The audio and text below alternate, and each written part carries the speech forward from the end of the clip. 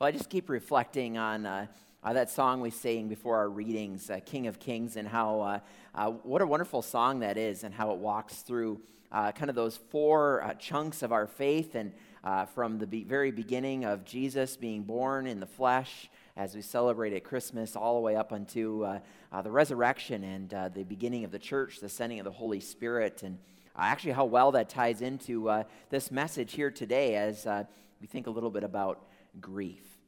And as we've been drawing closer to Christmas, we have been kind of doing this consideration of some of the things that creep in and try to steal Christmas, try to steal especially our joy this season.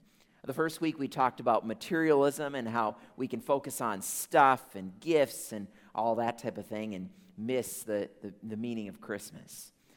Then the second week we talked a bit about busyness and how when we pack our schedules full of activities, especially this time of year, we can lose sight of the rest that Jesus offers and the importance of worship, especially at this time of year. And last week then Pastor Chad talked a bit about how we might handle those times of conflict that we all deal with, but at Christmas time, how conflict can arise when we gather with family members especially. But now today we get to kind of a hard one, how grief can steal Christmas. Now maybe your first thought when I mentioned we're talking about grief is to think, really? Grief? Why do I want to talk about that at Christmas time? Well, because we need to. For many, Christmas is indeed a joyous and a festive time of year. It's a good time to gather with family and friends and celebrate Jesus' birth, but we have to acknowledge that for many others, and maybe this is you today, Christmas can be tough. And it's especially tough when it comes to dealing with grief at this time. And I'm not just talking about either the grief of losing a loved one, though that is a big part of this concept of grief. But grief can come in many forms. Grief really just means a sense of deep sorrow over something or someone. And so it could be a broken relationship for you, one that you're especially aware of at Christmas. Maybe it's a painful memory from the past that always sticks in your mind, or maybe you've dealt with a divorce or some kind of distancing with somebody you love.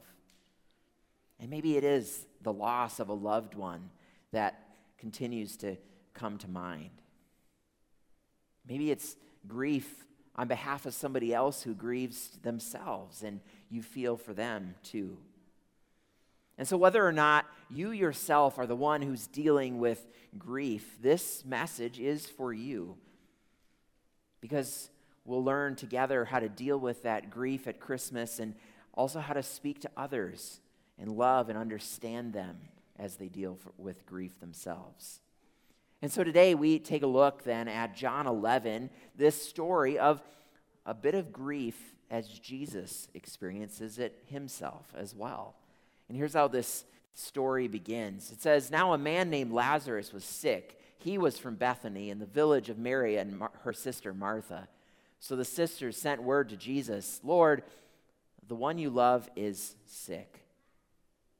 And when he heard that Lazarus was sick, he stayed where he was 2 more days, and then he said to his disciples, 'Let us go back to Judea.'"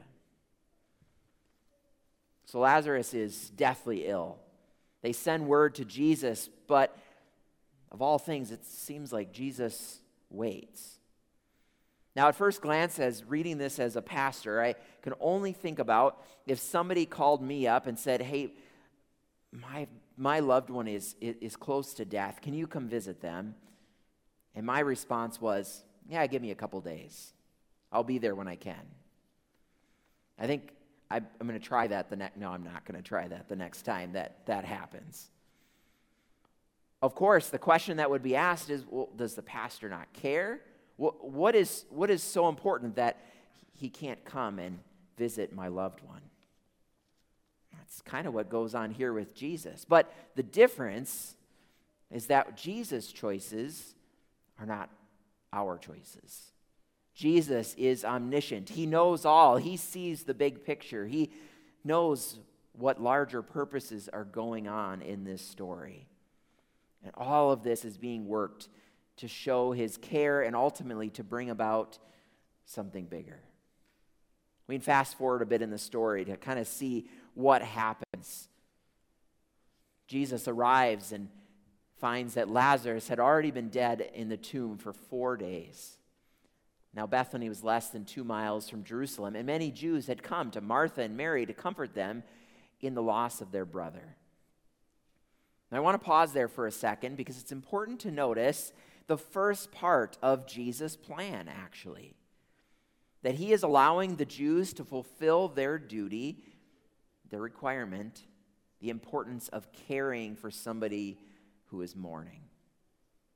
It's actually a lesson for us as we maybe try to care for somebody who is grieving, to mirror this example, to simply try to be there for them, provide for their needs, reaching out to them in a non-intrusive way. Maybe it's even remembering the date of when their loved one passed so you can continue to be there for them in the future. This is a way that God cares for those who grieve because he works through us as the body of Christ to do so. And that's exactly what's happening here as the Jews come and comfort Mary and Martha. But this doesn't still fix the glaring issue that the one person they wanted to be there was not there, Jesus. So Mary and Martha, they question Jesus. Actually, we see this exact same question and response by Mary and Martha in both of their meetings with Jesus. But considering Mary's response, it says, when Mary reached the place where Jesus was and saw him, she fell at his feet and said, "Lord, if you had been here, my brother would not have died." Notice how she's very honest with Jesus. She doesn't lash out. She doesn't make accusations. She doesn't get belligerent, but she shares her disappointment with Jesus. She pours out her heart to him and what thoughts are in her mind. She models for us this ability we have to talk to God, to share what is on our hearts and our minds, and to see how Jesus responds and cares for us. And that's what we see in the next couple of verses. When Jesus saw her weeping and the Jews who had come along with her also weeping, he was deeply moved in spirit and troubled. "Where have you laid him?" he asked. "Come and see, Lord," they replied. And Jesus wept. Jesus, rather than responding with a fix-it mentality, or, you know what, I'm just going to take care of this for you, or I'm going to give you all the answers you seek, he simply responds with empathy. It says Jesus wept. More literally, Jesus absolutely lost it in tears. That's a hard response for you and I to have. I don't know if you felt this way, but I certainly sometimes feel a little bit helpless when somebody is maybe lost a loved one, and I can share the good news of Jesus with them, but I still want to just fix it for them. I mean, who doesn't want to fix the struggles of somebody who you love? But Jesus gives us this great example. He doesn't give answers. He doesn't immediately go and raise Lazarus from the dead, even though he does that later on. Jesus simply weeps. He shares in their grief. In fact, you could think about it this way as well. If Jesus gave them his reasoning for why all this was happening, if he told Mary and Martha what the outcome of this would be, would that actually have helped them get through this? Maybe.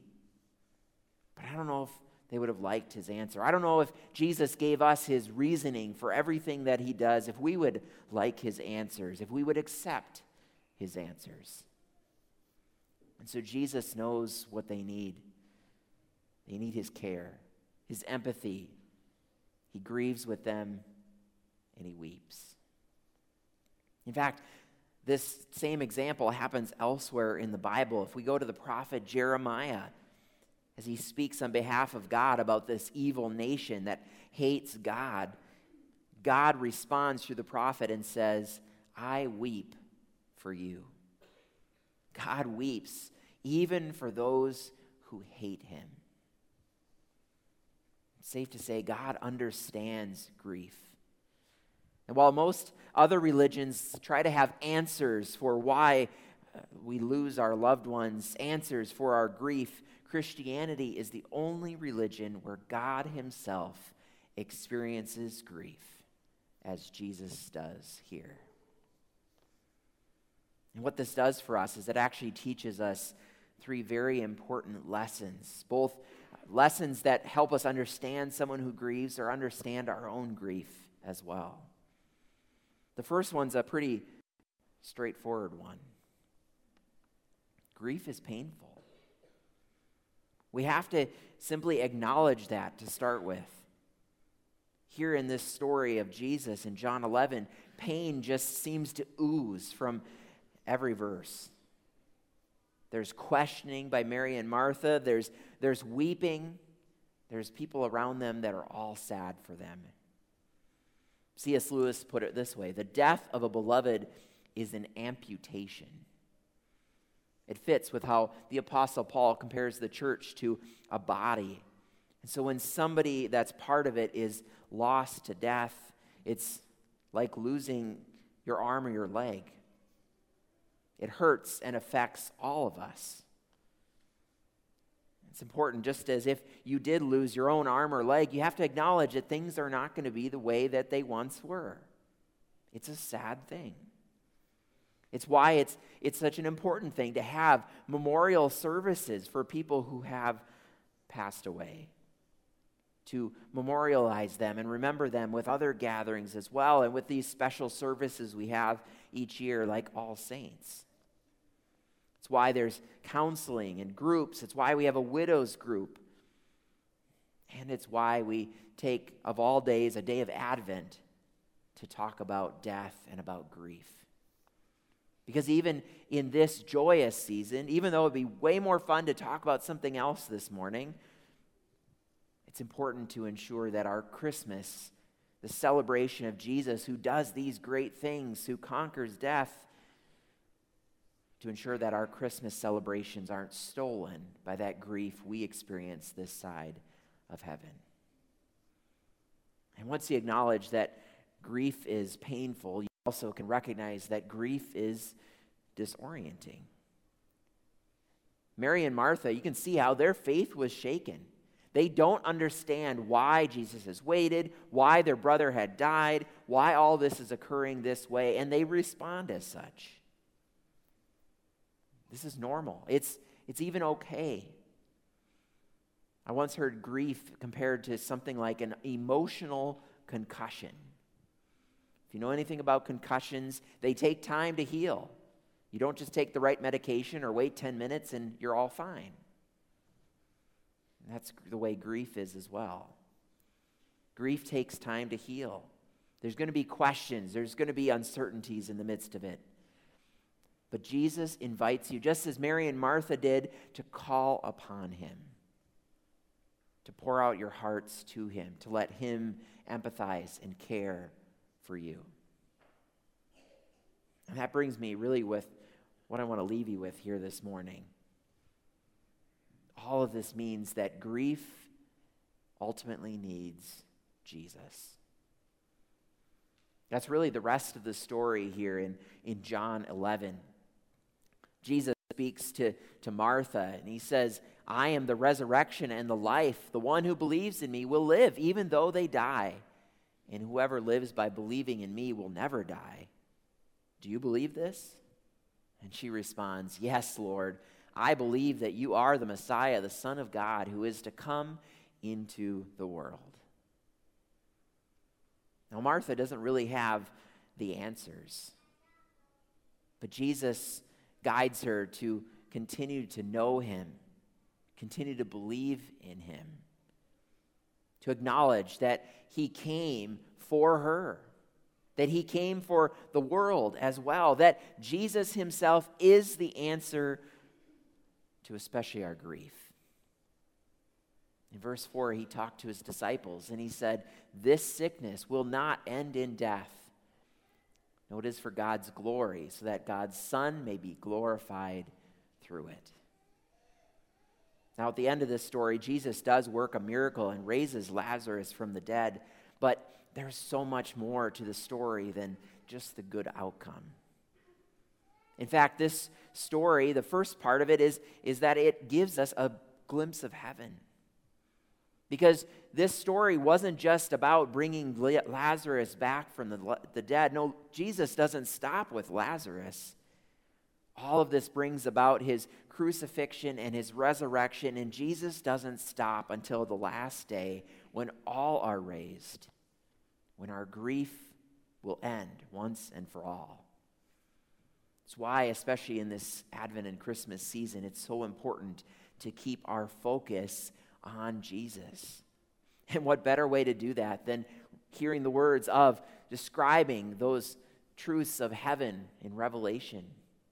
We read them earlier, and it says, John writes and speaks and says, I heard a loud voice from the throne saying, look, God's dwelling place is now among the people, and he will dwell with them. They will be his people, and God himself will be with them and be their God. He will wipe every tear from their eyes. There will be no more death or mourning or crying or pain, for the old way of things has passed away. When we celebrate Christmas, we see a little baby. Every nativity set you'll ever see has this little baby Jesus at the center of it. But it's important to recognize that Christmas is only part of the story. Just like we sang in King of Kings, there's a bigger picture in mind. At Christmas, we celebrate that because it brings us ultimately to Easter. Because Jesus wasn't just a cute baby. He grew up to be our mighty Savior. Our Savior Jesus grew up to demonstrate his love for all of us by taking that death and mourning and crying and pain upon himself. Jesus ultimately is even glorified as death is conquered once and for all, defeated for all of us who believe and trust in him. Our Savior knows our grief, and he will wipe away our tears for good. Amen. Let's pray. Heavenly Father, though it's not an easy topic to talk about grief, to think about those things. It's not easy to deal with all of the results of a sinful world, of a broken world, and as we live our lives this side of heaven. Lord, as we prepare to celebrate Christmas and prepare our hearts for that, Lord, may we continue to take hope and grab hold of the joy that will be ours in heaven, of the final promises that will occur, that there will be no more mourning or death or crying or pain. Things will be perfected in the new heavens and the new earth. We take hold of these things and trust these things in Jesus' name. Amen.